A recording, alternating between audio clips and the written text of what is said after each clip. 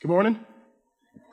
Good to see you guys and be with you guys. If this is your first time here, you're visiting, I'm glad you could be here with us. My name is Ricardo Stewart, one of the pastors.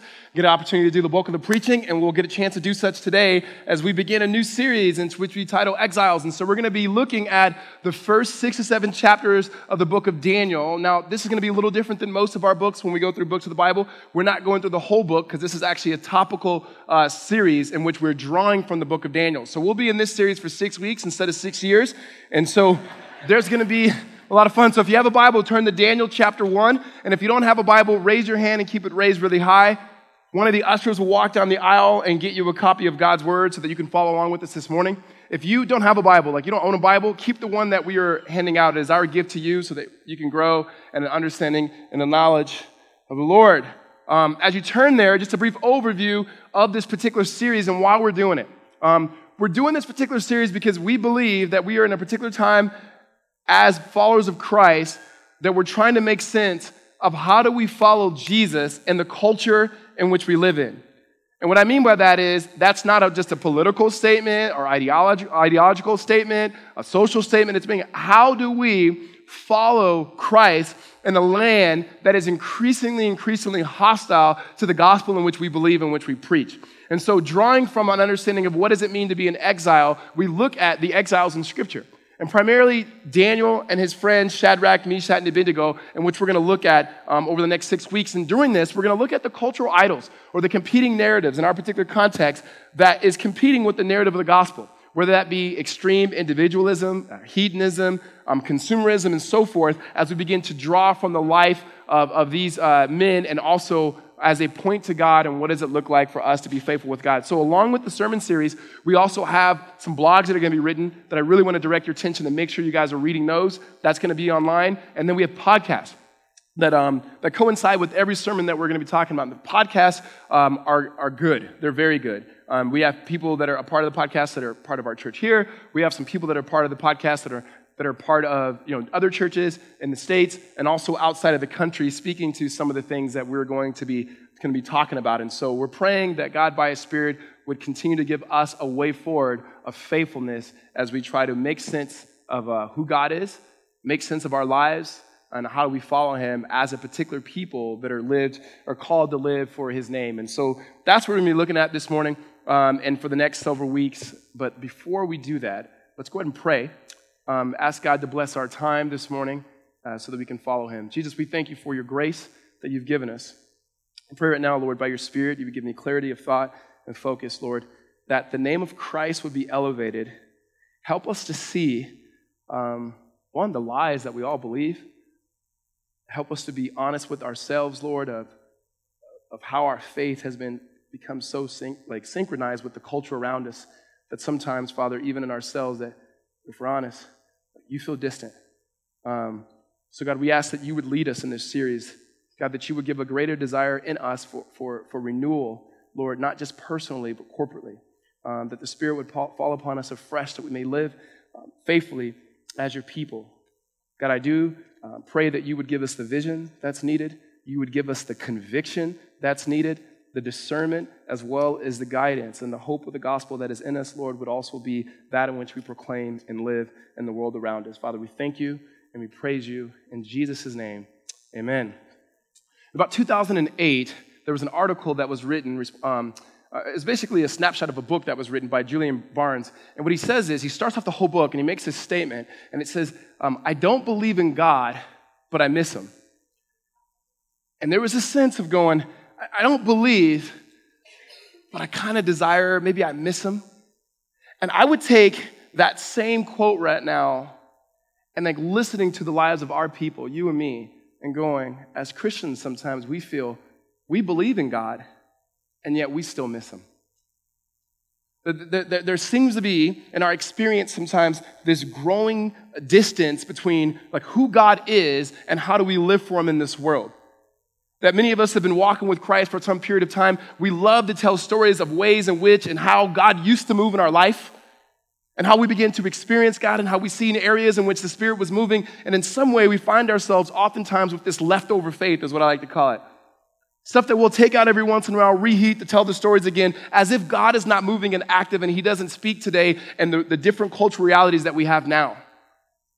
And what we're looking at here is Daniel gives us insight to who God is and how we can faithfully, in the hope of the gospel, be able to not just say, I believe in God, but I miss him, but to believe in God and understand that we can rejoice in him in his presence in the context of the place in which we live with the people of God who are with and also for God. That we can have some sense of a way forward to be followers of Jesus. Because if we're just honest, there's many of us in this room, friends you have, family members that are in the faith that seem to be 1 to 2 clicks away from walking away from not just church, but God altogether. Some of us are people who have just stepped back into the doors of the church to begin to question again, can I follow this Jesus? Is he good? Is he good? Is he powerful? Is he loving? And so forth. And we believe the gospel is big enough for all of those questions and all of those doubts if we would submit ourselves to who Jesus is. Amen? So we have the book of Daniel we're going to look at. Let me just kind of give you some context here, and we're going to walk through, for the sake of flow, we're going to walk through the whole first chapter of Daniel, and then from there be able to draw some things of postures in which we ought not to have as God's people, and then one posture that we ought to have. And so the context here is that God's people were in Babylon. They were in Jerusalem. That was God's city. In Jerusalem, the people of God, they had their narrative, they had their story.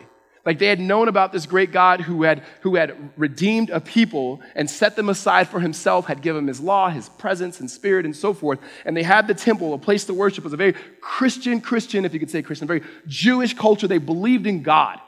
But what happened is that was a lot of the assumptions, that everyone believed in God. You could truly say it was a God-believing nation. But when you look at their actions, when you look at the way they function in their belief, they were actually worshiping other gods. And what God would do is that he would begin to send prophets to communicate to them about their life. One of those things they would say, if you continue to obey these false gods, God would say, I'm jealous for you because you are my people. Like, I love you. But if you continue to do that, I'm going to allow another nation to rise up and to come and take you away. Well, that's exactly what happened. And that nation was going to be Babylon.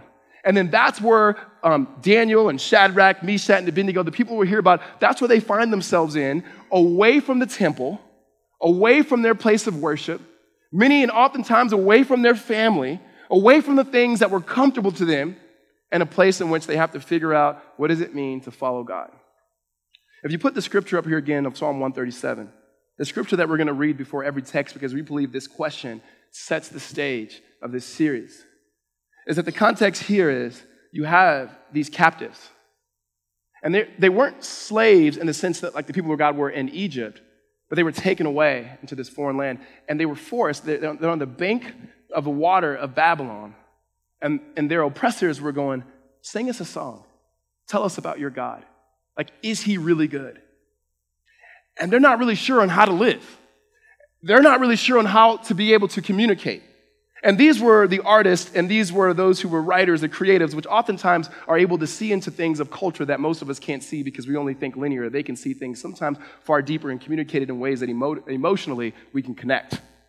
But they say this question, how can we sing the Lord's song in a foreign land? If I forget you, O Jerusalem, let my hand forget its skill. Let my tongue stick to the roof of my mouth. If I do not remember you, if I do not set Jerusalem above my highest. He says, the writer here was saying, like, how can we sing? How do we worship God? How do we live for God in a place that does not honor him? And there's this bold commitment of saying, if I forget you, Jerusalem, if I forget you, God, take these skills away, put my tongue to the top of my mouth, that these gifts and talents that you've given me, if they cannot be offered up to you in this foreign space, take them away. I'm not really sure if we realize sometimes we've been co-opted to say, we'll take the talents, we'll take the skills, even when we do forget Jerusalem. What Daniel begins to give us is ways in which to look and say, how do we worship God? How do we sing to the Lord? How do we raise our families? How do we do marriage and singleness? How do we do politics and art? How do we do these things in such a way that we can faithfully follow God in a culture that is increasingly saying no to the things of the gospel? So join with me, Daniel chapter 1. In the 3rd year of the reign of Jehoiakim, the king of Judah, Nebuchadnezzar, the king of Babylon, came to Jerusalem and he besieged it. Besieged is a word that means he took care of business. Verse 2, and the Lord gave Joachim, the king of Judah, into his hands with some of the vessels of the house of God, and he brought them to the land of Shinar, to the house of God, and placed the vessels in the treasury of God. Okay, so here's what's happening. Nebuchadnezzar comes in and is taking over things. And it sounds like, oh, he went into the jewelry shop, took the jewelry, and then took it back. This had everything to do with my God as being more powerful than your God. That we said, I'm stepping in, I'm taking your most treasured things, I'm taking them out of your house of your God, and I'm putting them in my house. And so in some ways, to paraphrase it, Nebuchadnezzar is looking at the king of Judah and saying, now what? Right? Question mark. And then he takes the stuff, continues to take the people. Verse 4. All right, verse 3. And then the king commanded Ashpenaz, his chief eunuch, to bring some of the people of Israel, both of the royal family and of nobility, youths without blemish, of good appearance and skillful in all wisdom, endowed with knowledge, understanding, learning, and competent to stand in the king's palace, and to teach them the literature and the language of the Chaldeans. So here's what's happening now, all right? Just so you see, there were 3 waves of this exile. First wave, they came and took a group away. These were Daniel and his friends. Second wave, they took another people. And the third wave, they came in and they burned the city down. This first particular wave that we're talking about, here's what Nebuchadnezzar did. Nebuchadnezzar says, I'm not going to bring you into as slaves. No, this is not what we did in Egypt. This is far more progressive than that. We're going to bring you into this diverse cultural experience in the middle of the city. And Nebuchadnezzar says, so here's what I want you to do. He says that to Ashpenaz, which, by the way, none of the kids up here was named Ashpenaz. They stopped doing that. So he says to the eunuch, here's what I want you to do. I want you to get the brightest. I want you to get the smartest. He says, I want you to get those who look good, they're good in appearance, those who are educated, get the young, the creative, and so forth. Take them, one, because they're young enough that if we can just bring them into the middle of our city, into our urban core, so to say, allow them to be educated for 3 years in the ways of our culture, allow them to eat the food that comes from my table, allow them to drink the drink, not the drink from my table, right? Have them do that and just let them live there. Now, here's what his thought was. And this is not just unique to Nebuchadnezzar. The thought was our culture is so strong here that we want more thoughts and ideas and so forth. Tell them to bring their religion, whatever, because our culture will overshape that. And if we can take their goods and their talents, then it will actually enhance our culture. And eventually, this thing of faith and their gods, it will fade to black. Now, that's not unlike a lot of our culture today. How many people do you know that go into a place, that come to a university, that come into a particular city, that has multiple thoughts and teachings and so forth, that has the intellect, that are young, that are wise, that are good looking, that are creative and so forth, and eventually that culture begins to shape them in such a way that their faith is completely gone. If not gone, it's definitely got the dimmer switch all the way down. Nebuchadnezzar says, let's do that. And then we'll shape them in such a way that they will make our culture way better, and the things of their culture that we don't want, it will begin to fizzle. And so that was Nebuchadnezzar's thought. He goes on, that says, and the king assigned them daily portions of the food of the king and the wine that he drank, and they were to be educated for 3 years, and at the end of the time, they were to stand before the king. Among them were Daniel, Hananiah, Mishael, Azariah of the tribe of Judah. And the chief of the eunuchs gave them names. Daniel he called Belteshazzar. Hananiah he called Shadrach. Mishael he called Meshach. And Azariah he called Abednego. Some good names right there. And so they gave him names. Now, there were other people there, but Daniel focuses on himself and his 3 friends. Verse 8, but Daniel resolved that he would not defile himself with the king's food or with the wine that he drank. Therefore, he asked the chief of the eunuchs to allow him not to defile himself. And God gave Daniel favor and compassion in the sight of the chief eunuchs. And the chief of the eunuchs said to Daniel, I fear my lord the king, who assigned your food and your drink. For why should he see you were in worse condition than the youths who are of your own age? So you would endanger my head with the king. And Daniel said to the steward whom the chief of the eunuchs had assigned over Daniel, Hananiah, Mishael, and Azariah, test your servants for 10 days. Let us be given vegetables to eat and water to drink. Then let our appearance and the appearance of the youths who eat the king's food be observed by you, and deal with your servant according to what you see. And so he listened to them in this matter, and he tested them for 10 days. And at the 10 days, it was seen that they were in better appearance and fatter in flesh than all the youths who ate the king's food. So the steward took away their food and their wine, and the wine that they were to drink, and gave them vegetables. Okay, so here's what's happening here. Okay, this is like about eating. Like, what are we talking about here, right? So here's what happens. The king says, I want to show them something. I want them to eat my food. I want them to drink my drink. I'm going to hook them up. Daniel says, listen, we're not going to defile ourselves. We'll talk about this later. Like, for whatever reason, Daniel does some interesting things here. Daniel lets them rename him. And one of the ways that, just so you know, when they renamed them, those were names of gods in their culture. Daniel says, you going to call me Belteshazzar or Belteshazzar or Belshazzar? I know what my mama calls me. Go ahead. But when they said the king wants to feed him, I'm not eating that. I know what my mama feeds me, right? And he steps away from it and said, just trust us in this. Trust that somehow we're trying to make a decision on what it means for us to be faithful to Yahweh in this particular land. And so the eunuch, for whatever reason, likes Daniel. And he says, Daniel, this is not good. The king wants you to eat, but we'll see. You know what?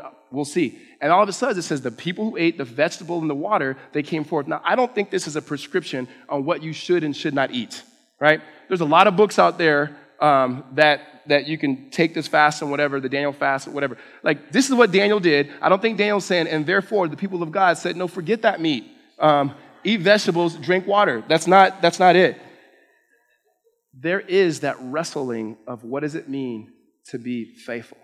Or the way that it was said earlier in days, what does it mean to be in the world, but they're not of the world? And Daniel and his friends are trying to figure it out. And it says afterwards, they realized, hey, they look better than all the other people. And so from there on, they said, hey, you guys can eat whatever you want to eat. Verse 17, and as for these youth, God gave them learning and skill in all literature and wisdom. And Daniel had understanding in visions and dreams. And at the end of the time, when the king had commanded that they should be brought in, the chief of the eunuchs brought them in before Nebuchadnezzar. And the king spoke with them. And among all of them, none was found like Daniel, Hananiah, Mishael, and Azariah. Therefore, they stood before the king, and in every matter of wisdom and understanding about which the king inquired of them, he found them 10 times better than all the magicians, the enchanters that were in all of his kingdom. And Daniel was there until the first year of King Cyrus. And so that's Daniel 1. In a nutshell, Daniel and his homies, we should have titled the series Daniel and His Boys. We didn't though, right? It's a collaborative effort. So Daniel and his boys get ripped away from their town. They have some sense of saying, we know we need to be in this culture, yet we need to be faithful to God. Somehow they make the decision to say, we'll take the names, but we're not going to eat the food. God gives them favor in response to God being faithful to them. They were faithful to God. God gives them favor, not just in their own life, but even in the culture that they're at. And so that's what we see. And we go, okay, how does this give us a lane forward in understanding how can we sing a song? How can we sing the Lord's song in a foreign country? So there's a few ways to think about this, right? So one way is when we think about like the postures we ought to have or not to have as Christians. So 2 postures we ought not to have, and then 1 we should have. The first one is don't assimilate. Don't assimilate. The second one is don't withdraw. What we ought to do is have a sense of a faithful presence in which now we'll be able to see those things in Daniel chapter 1. So don't assimilate, don't withdraw, but have a faithful presence. So first, don't assimilate. Don't assimilate. So here's what we understand about culture. And just to boil this down in a way that hopefully makes sense to you guys. If it doesn't make sense to you, I'm sorry. Next year, right? So there's people usually see that there's 3 cultures. There's the first culture that they would describe as a pre-Christian culture. And a pre-Christian culture will be a culture that has many gods and beliefs that are kind of taboo, like I want to do certain things and then the gods won't be mad at me, or if I do these things and they'll be pleased with me and they'll give me things and so forth. And then what happens is from that particular culture, that's the pre-Christian culture, there becomes this Christian culture. Now when I say Christian culture, it doesn't mean everybody in the culture is Christian, right? But it's a Christian culture that has an understanding of like creeds or beliefs, that they have a sacred text. So think about Judeo-Christianity, the Bible. We believe the Bible reveals to us who God is and tells the story of what he's like and what he's doing in the world. Well, the second culture, the Christian culture, they take their good news, the hope of the gospel, and they bring it to the first culture in which the men and women and children of that culture begin to have life in the work of Christ. We do this for years. We send them around to different worlds and countries to be able to share the gospel with missionaries and so forth. It's a beautiful thing. Well, at some point, people go, we got an issue, at least in our country, or at least in, I would say, the West in general, that's Europe and North America. Now, I say that because whenever I would hear people say, in the West, I think in terms of NBA and NFL. So I was like, in the West, you talking about the Lakers, we talking about, what, right? Even in high school, they were like, in the Western culture. I'm like, Western culture, yeah, like Snoop Dogg, all right. And it's like, Eastern culture. I'm like, Biggie, okay. Jay-Z, oh, we get it. What about the Midwest? What are we going to do with Twista, right? And so you have, right? And I go Western culture, don't think I know. I had to learn, right? I had to learn. So what you have in those particular cultures, many of the missionaries, those men and women who have gone over to other cultures, let's say pre-Christian cultures, they've come back after years of living there and going, whoa, what happened here, right? Like, what happened here? I was watching this TV show, the original OG, or the last OG, it was Tracy Morgan. You shouldn't watch it, but I was watching it, and the premise of this story is Tracy Morgan is in Brooklyn, like old Brooklyn, and hood Brooklyn, and he goes to jail, and then he gets out of jail years later, and he's walking down the street, and he's seeing people giving like vegan popsicles to their kids. It's like white people. It's also, it's like, and he stops and he goes, what the heck happened to Brooklyn? Like what happened? So the missionaries got back, and they look around, and they see people giving vegan popsicles, and they're like, what happened to America? What happened to the West? We need to take mission and continue to remission sort of way to be able to re-narrate the gospel in ways that people understand Jesus, if you're tracking with me. So you get pre-Christian, and then you get Christian culture. And the way they realize is, what happened is when they begin to go overseas or to other places and bring the gospel, they didn't just bring the gospel, right? Here's what I mean. There's no such thing as an acultural gospel. So that means they brought the gospel, but they also brought their culture with them, and they begin to, in a lot of ways, colonize these people. And I don't mean that just in a derogatory way. It's going, we're not just bringing the purity of the gospel because we actually brought ourselves with it, and we were telling them in a lot of ways to become Westerners and believe in Jesus instead of become Jesus-like people in your particular context and have indigenous leaders that raise up and so forth. So then we said, okay, we don't want to colonize them, so we need to bring the gospel, and we need to speak the gospel in language that they can understand, and symbols and stories in which they can understand, that they can have an indigenous leaders to believe in the hope of the gospel. Here's what the problem was. They didn't realize there was a third culture. So we had taken the gospel and going to the pre-Christian world, the pre-Christian world, but what had happened in a lot of the West, and that is still happening, is it was no longer pre-Christian as if the gospel had ever gone there. The gospel had been there before, that people had believed before. And what happened was, it's not pre-Christian, it's definitely not Christian, it's somewhere in there what we would call either post or anti-Christian. That you're not coming with the sense where people are curious, this Jesus, tell me about him.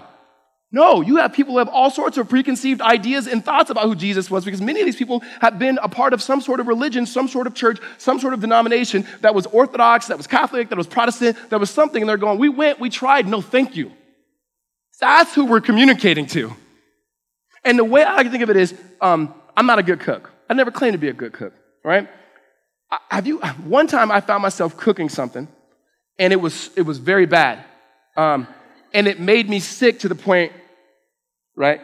And we all have that food. You know what it is. That one thing you're like, oh, I can't mess with it. I can't. And your friends will try to convince you, no, you don't understand the way I make it, the way my mom makes it. And you're like, no, just the thought of you talking about it right now makes me want to regurgitate. I told you we were at a restaurant where I was in Portland. I was teaching at Josh's old church. And Josh gave me a recommendation of a restaurant called Le Pigeon, right? And it was supposed to be one of the best restaurants in Portland. So Holly was with me, and I was like, listen, girl, I'm going to take you out. You know how I do. I take you to the best, right? So we get there, and I couldn't even barely understand the menu. So it was a black dude that was our waiter. And I said, hey, bro, be real with me real quick, man. You know I don't know how to order this stuff, man. How about you just bring a few items? He goes, and he chose, oh, I will give you the best. And he was speaking all proper. I was like, come on, man, it's me, right? And so, and he was like, all right, dog, I got you. So he comes back, and they brought these plates out. And then finally, they brought out a pigeon.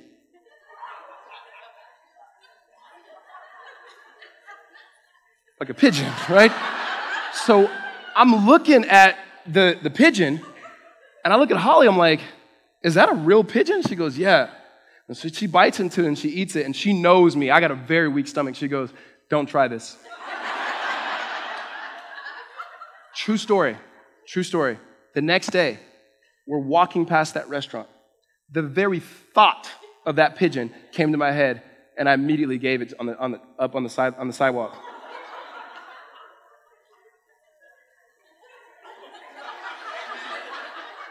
It's all about visuals today, guys. The third culture has, in a lot of ways, hear me on this. The third culture, in a lot of ways, has consumed the gospel, digested it, and regurgitated. And the very thought about anything to do with Jesus or church or the things in which we are part of makes them sick. And yet that's the culture in which we are increasingly becoming, to be able to go out and hold out the hope of the gospel. And what our natural tendency is as the people of God is to go, let's just assimilate in this culture. You know why? The culture has all sorts of hints that look like the kingdom. The culture has all sorts of things that seem to be parallel with the things in which we see in Scripture that are revealed in the understanding of the whole gospel. The culture right now says we need to look at gender and see that there's equality, and the church is going, wait, same here. The culture right now is saying we got some issues racially and so forth. We got to see how we can have reconciliation. The church, here too. The culture is saying, look at all these beautiful goods. Look at what technology has been able to bring. Look at how easy it can make life. Look how amazing this could be. Look at the aesthetics. Look at everything. Food tastes better. Things look better. I mean, this is amazing. We're going, we have an understanding of a doctrine of creation to say, these are good things. And what we find ourselves doing is stepping into this world saying we have a faith in God. We're in the good creation that He's made. And we look at all of these goods that He's made. And pretty soon, before we even recognize it, those goods that were from the giver become substitutes for the giver itself. And we find ourselves being intoxicated by this, that pretty soon what gets faded to black or turned down is the very faith that brought us there to begin with.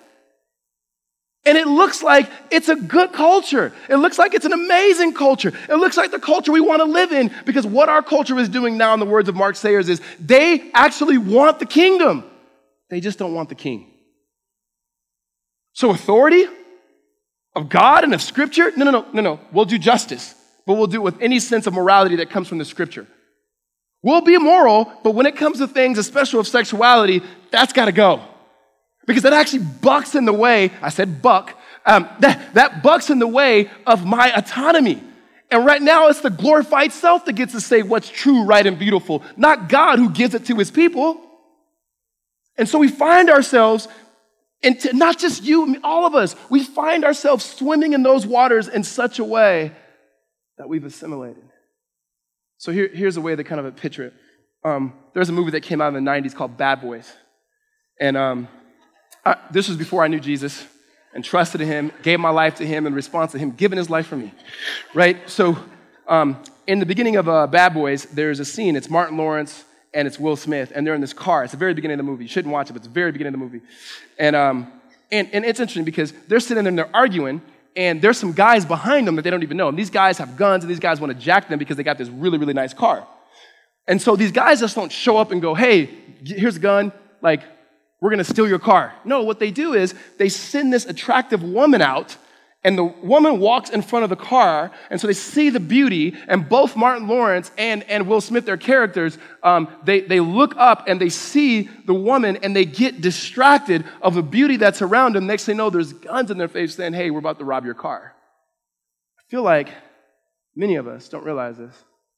But like Daniel and Shadrach and Meshach and Abednego, we've been given some very good talents and gifts. We've been invited to eat from the king's table in a lot of areas. We've been given his drink to be able to drink from, right? We've been given other names.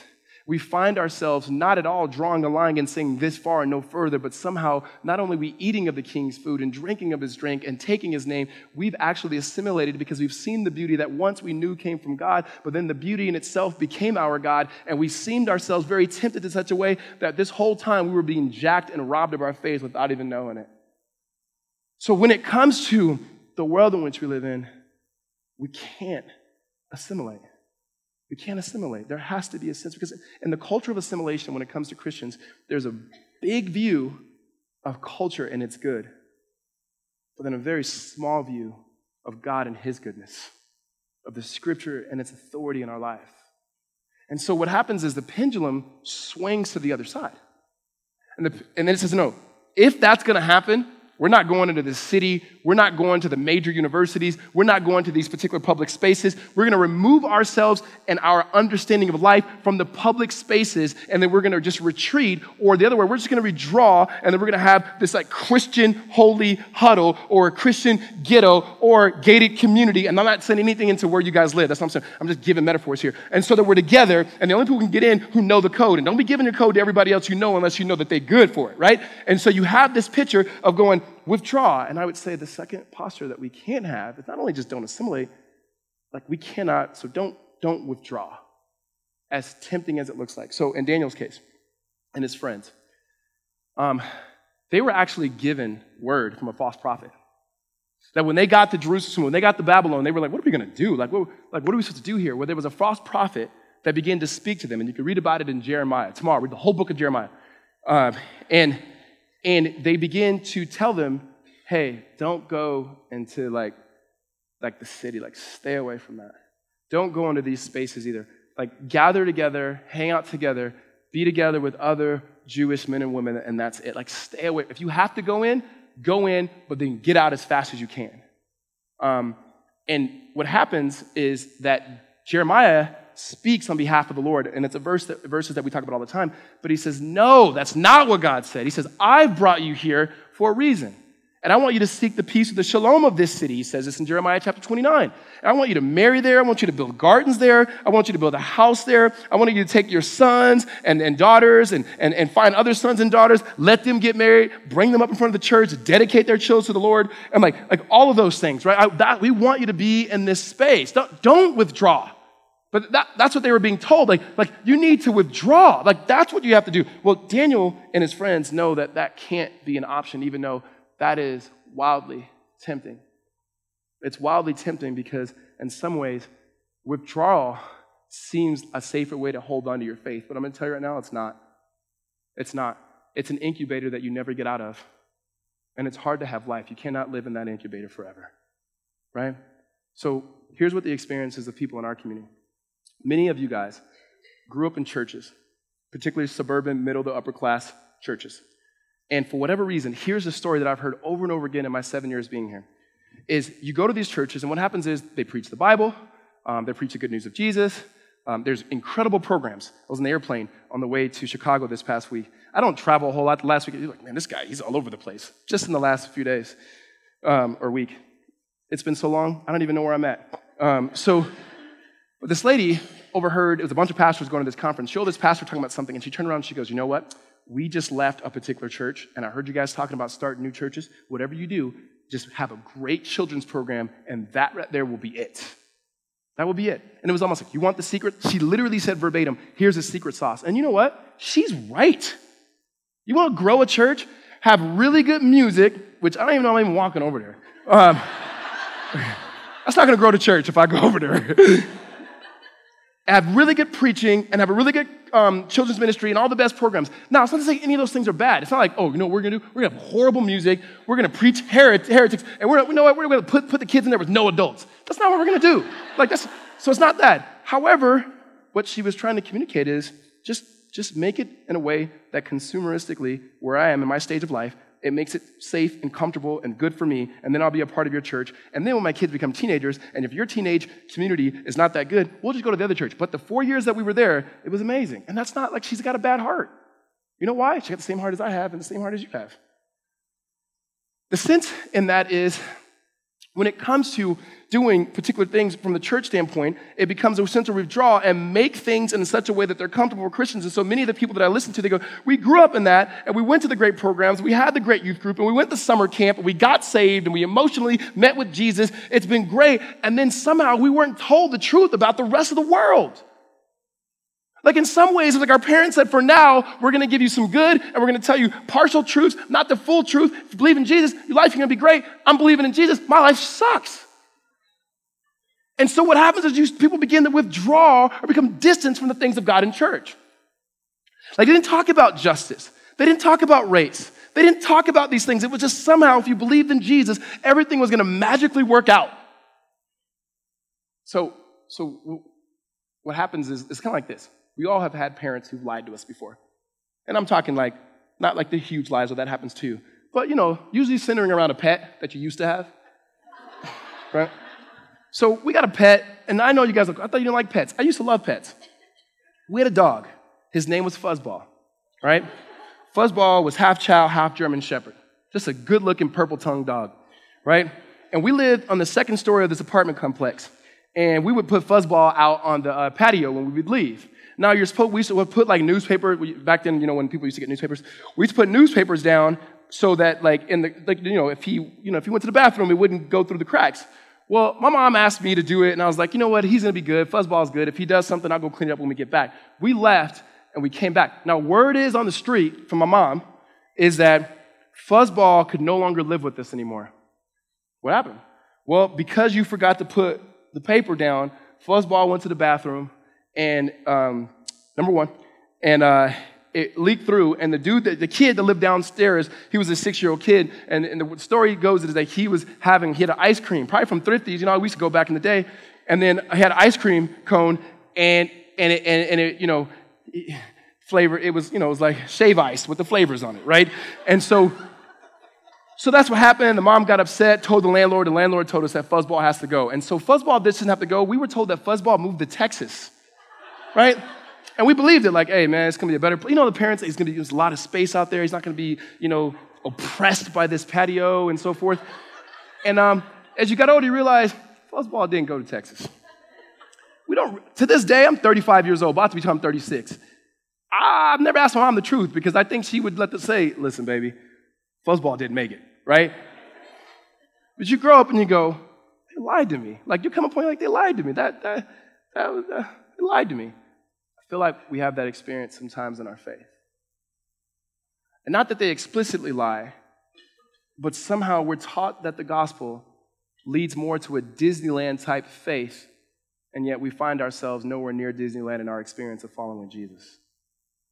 That somehow, if we had all the right things at the right church, and they said the right things, and we did the right things, and everything's going to be great, our marriages are always going to be great, there's going to be no temptations to ever step outside of marriage. And that's not true. That if we actually are single and we desire to be married, and then if we were faithful and if we were celibate and we trusted in the Lord, then God will bring the right spouse. And we have many single people who are going, that ain't true. That if we just believed in God, it's just me and my husband, and we were both, we were faithful to the Lord with our purity and so forth, we got married, and then God's going to give us a bunch of kids, and yet every other time that we have this child dedication, we sit there going, we wish we can be up there with a child, and it's never happened. I thought if we believed in Jesus, that was going to happen. That somehow, that if I believed in Christ, and I'm just going many people's experience of people who go to this church, if I believed in Christ, there were certain values that go together, and most of those values that go together find themselves in a particular political party. And then I realized, as I got older, wait a minute, there's nothing, hear me, nothing, the fullness of my faith can never fit in the container of any political party. Not fully.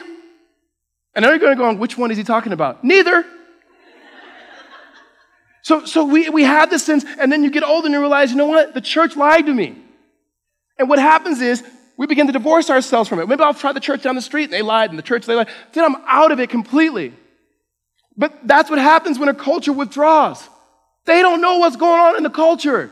And so even they're preaching to the people who have the same problems and thoughts and desires that they had, and then they release themselves and they go in the world and realize that's not the same problems, thoughts, and desires of the rest of the world. So therefore, I don't have any equipping to understand how to take my faith in the quote-unquote big, bad world.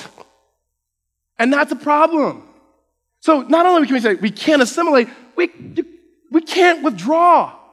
Because assimilation has the idea of a high view of culture, high view of culture and how good it is, and a low view of God and how good he is. But then when it comes to withdrawal, sometimes we think we have a high view of God, a big view of God, and a big view of Scripture, but we fail to realize how actually the way we live out our faith is in culture. Because people who withdraw think they're away from culture, and they just created a subculture. And they just take the same things from this culture, and they mimic it, and they just change it. You watch Bad Boys, we watched Good Boys. Right? And that's That's not the way. It's not the way of the kingdom. That's not the way that Christ has called us. Not at all. Not at all. And then we finally get to the point of faithful presence. Look at verse 8 with me again. But Daniel resolved that he would not defile himself with the king's food or with the wine that he drank. Daniel knew there's no getting out of this. There's no such thing as leaving the culture. That would be death. Like literally I'd have to die. That I'm going to be in the world, but not of the world. And that phrase, we've even taken that phrase and we've made not of the world means all spiritual things, but in the world means all the material things. When the writers of the Bible talked about the world, they were talking about the ideologies, the worldviews, and the systems and so forth. So it says, we are in the world, meaning we are God's people, a part of his kingdom that has broken in through the person and work and the preaching of Christ and the flooding and the filling of the Holy Spirit. We are in the world, but we're not of the world, meaning our ways of thinking and movement and actions and thoughts and worldviews do not flow from the ways and systems and structure of this world. But we have to, in the public space, have a sense of critique and to the things around us, affirm the things we can affirm, reject the things we need to reject. In order to be faithful with God, we're always going to be arguing about which one is too far or too far this way or too far this way, but aligning ourselves with the mission and the purpose of Jesus without actually retreating or becoming like the culture around us. And that only happens if we have a faithful presence. And what that means is being faithful to Jesus Christ in the public space and worlds in which we live. So what do you mean by that? Okay, think about this. When you go to assimilation says when it comes to things like faith work and economics and things like that, it goes basically, I'm here to contribute to the goods around and I'm here to make as much money as I possibly can and maybe do a little bit of good here and there, but it doesn't really matter to God at all, so it doesn't matter. It doesn't matter. And you go, okay, well then withdrawal says this, no, everything matters to God. But when it comes to the conversation of faith work and culture, it doesn't really matter. Here's what matters. There's basically work becomes a means to an end. Vocation becomes a means to an end, and usually two means. And two ends. That end is, one, to make money for my family, to provide for my kids, give me some new Jordans, Toms, right? And so you have that end, which, by the way, not a bad end.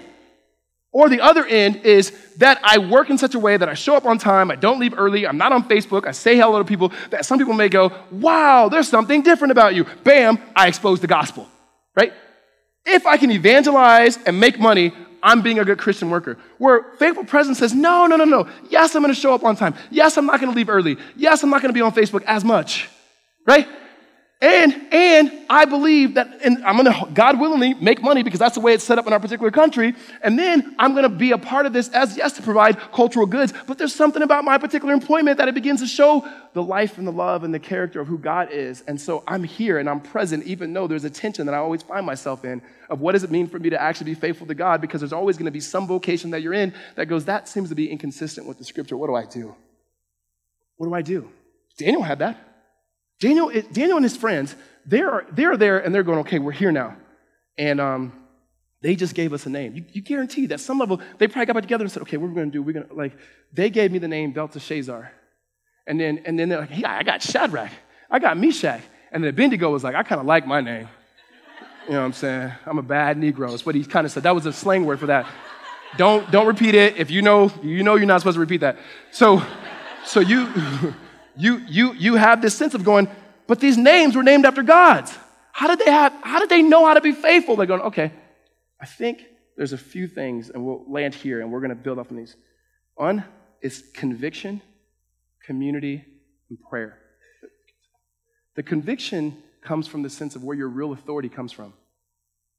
Our authority is an authority that is given to us out of love, and it flows through grace. Here's what I mean. People don't normally think about grace in terms of authority. But when you think about grace, grace is that the person who is the receiver of this gift is indebted to the giver. That's why we don't like it. We say we like grace. We don't like it. If somebody gives you something that you know that you have nothing to like match that gift or better, you say, oh, no, I cannot take that. What you're really saying is, no, I feel like if you do that, I'm going to be indebted to you, and I don't trust that because I don't really trust authority. Kids, on the other hand, they don't have that problem. Hey, here's a car. About time. Thank you. Right? Because they understand the authority dynamic. You say, well, how could grace be? Because the authority dynamic of grace, usually outside of the gospel, is that now I've given you something that you owe me, and that is one of domination. However, when it comes to grace that flows from our God, it is an authority of love, not domination. It is one of which we now enter into the grace of God, not as a license to do whatever we want, but now as a privilege to be able to be a slave to him, because in being in as Paul says, a slave to Christ, being in that way, everything he gives us to do, say, and think is actually beautiful and good. And so we have that sense of going, we have to have that conviction. Daniel said, I'm not going to defile myself. I get I'm not in Jerusalem. I get there's no temple. I get it's not the religious things that I'm used to. But I know this, I'm not going to defile myself. Somehow he has the wisdom to say, give me the name, but I know what my real name is. Some of us have two names. I've shared this before. I have two names. My name is Ricardo. My whole family calls me Sean. People used to tell me, how come you didn't change it to Sean when you went to college or somewhere else? I'm like, because I kind of like the fact that only my family calls me that. My wife calls me Ricardo. She's not family. She's married in. She's family. We are one. We are one. I think it was weird for her when she first would see me around my family. If I'm with my family, I answer to Sean. If somebody else says Sean, I answer to Sean. If I'm around, my family's around, someone can say Sean, I won't even flinch. So I got the name, but I got the name my mama calls me. I think in some ways when it comes to not just conviction, but when it comes to community, whoever it is that raises you, right, those parents that just came up here, it is our responsibility, your responsibility with these kids, that we have to raise these kids, that train them in such a way that the community of people, friendships, relationships is such that we understand the biblical narrative that we're a part of, that when we find ourselves in these moments that we call gray moments, but they're really moments where we need wisdom to discernment, that wisdom discernment is not coming from within, it's coming from the scriptures and the community that's been reading the scriptures with us, that we know what decision to make. So Daniel says, sure, call me Belshazzar. But then there was a moment where he said, but this far and no further. Because then when it came to the food, he was like, no, I'm not eating that. If it was the other way around, we'd have said, no, do not give me the pagan name. Give me the steak, right? He says, no. Not only does he remember what his mom called him, I think he remembered what his mom cooked. And there was some way, somehow, that Daniel was going, I'm not going to be able to eat that food. I know what God has for me. Like I know who God has. I know who I am before the face of God, and for whatever reason, he said, we're only going to drink water and eat vegetables. Guys, that is, hear me on this, that is not prescriptive. That is just what happened. And they're saying, we're going to be faithful. And I'm going to tell you right now, as we continue to read the story of Daniel, it's not just a conviction they had to follow God, and a conviction of understanding God's grace in their life that was given to them, that everything they did was in response to God's faithfulness towards them. And it wasn't just a community, which they did have, right? Like you read these stories, we tame these stories. I can't wait to teach these stories. We tame these stories like Daniel in the lion's den, and we read them to our kids, and we go, listen, what happened, baby, is Daniel was a prayer. He was a mighty prayer. And they said, if you don't pray, we're going to throw you in the lion's den. And then they show a picture in the little children's book, and it's this tame lion, right? And it's not at all. I don't know if you guys read the story about the lion in Pittsburgh. There was 2 lions. They've been married for a while. They had 3 cubs. The female lion took out the husband lion. That's real. That's what lions do, right? And so this story is a story of going, it wasn't just the good life like we communicate. It's the good life in God, meaning there's suffering. And there's always the risk and the potential of suffering when you're going to step foot in the Lord. That Shadrach, Meshach, and Abednego, that they were thrown in the flames. There's nothing ever good about being thrown in the flames. And yet they were willing to because there was conviction that they had been nurtured in the community. And here's the last thing, that they pray. They pray because first and foremost, before we even break all this down, they prayed. They prayed, and they had real prayers, like fervent prayers, like passionate prayers, like desperate prayers. Listen, we're not that desperate because we're full on the things of this world, that we don't know the appetite that we need for the Lord. We've eaten too much before we came home, and now when mom's got a good meal for us, we're saying no thank you. And we have just enough to say that we're still in, or we can just mess around on the plate, eat a little bit, and say we've ate mom's cooking, but we've really been actually feasting on the idolatry of our world, that worship in itself is not flowing from the Creator in the work of Christ, filled with the Spirit, that we have a people who pray. And that's not just, it's all of us, right? We can't just keep being okay as Americans, as people going, I know I don't pray, I should pray more. Like, how many sermons can we hear like that? How many conversations can we have like that until we say, oh, what did that actually reveal about our faith? On one hand, people don't pray because they assimilate. And you assimilate because we don't pray because you don't believe God is good enough. And so we find it elsewhere. On the other hand, and it looks more scriptural, and it looks more biblical, but it's not, people who withdraw, they don't pray because they don't believe God's powerful enough, and so I'm afraid what might happen if I go over there. But the people of God sit right in the middle, right in the heart of the gospel, and following Christ, who went to the cross and died on behalf of the world and was raised from the dead, who taught his people to pray, who gave us the Holy Spirit to pray, who prays on our behalf and we don't even know because we believe God is both good and powerful, and this life is not about me and what I desire, but what God desires for me in his world. That's what he's called us to. And so if there's not like, people say, well, what's the so what? That is the so what? That in following Christ, being faithful, be in a community that speaks truth to you, nourish your faith, have biblical convictions of obedience in every area of life, including sexuality, including your thought process. And then and underneath it all is saying, Lord, make us a people who pray because prayer shows that we're relying upon you. If we are not a people of prayer, then who the heck are we relying on?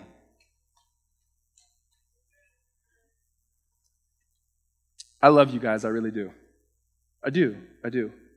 I feel like right now, and not on my notes, but I'm going to share this and we're going to close. We can get confused that we live a vacation faith. And here's what I mean. I was in Los Angeles, and I love LA, and I know you guys, I love it. Like I get nostalgic about home. And I was preaching at this church, and it was me, my wife, and her favorite son. The other son got left back. And we were there. And you know, we had a chance to go to, we were like in the West LA, you know what I mean? Like beautiful. We're on the Santa Monica Pier. We're going to restaurants. And you know, you have this thought like, man, could we live here? Like, what would it be like to live here? Wow, this is beautiful. This is amazing. And this is great. But here's the deal. I had zero responsibility while I was there, right? I preached one service, which was amazing. I only have a church of one service. Hopefully that's prophetic about what we do here. I preached that one service, and then we had all of this time, and we went to these restaurants, and it was like, you know, what do you want to do? Doesn't matter. We have nothing to do, and we begin to make decisions off what we think is reality when it's actually not reality.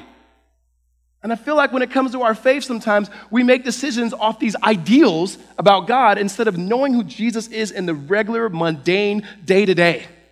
It's why we find ourselves moving from one city to the next, one relationship to the next, one church to the next, something else, because you know why? Nothing will satisfy like the blood of Jesus Christ. So then that's free. We're going to pray and let the Spirit do in our lives as he should and as he does and as he promises to. Father, we thank you.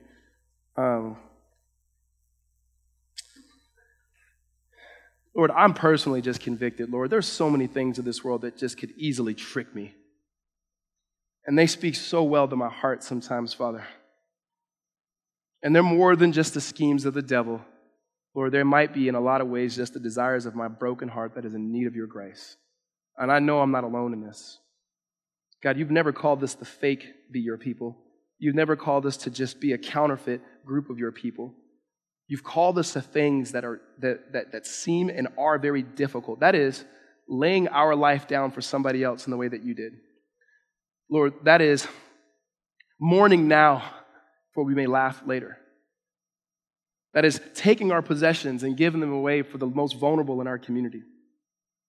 That is promising to us that in this world we will have tribulations, not always happiness, but a joy that's rooted in things that are not circumstantial. So a joy that is everlasting because it's rooted in the person of Christ. Father, would you give us eyes to see and ears to hear, to have an understanding of what does it look like for us as people in the multiple different vocations and gifts and talents and personalities that you brought as a community to live faithfully in your presence. For those of us who have an idolatry of work, God, would you humble us? Those of us who have an idolatry of people-pleasing, would you show us that your approval of us far outweighs that? For those of us, Lord, who have an idolatry, Lord, of control, would you show us that you were sovereign? And Lord, for the extreme individualism that is in all of our hearts, would you show us, Lord, that the good life is actually rooted in surrender to your life and the life that you've given us in Jesus. Nourish us with this bread, nourish us with this wine, nourish us with your truth. In Christ's name, amen.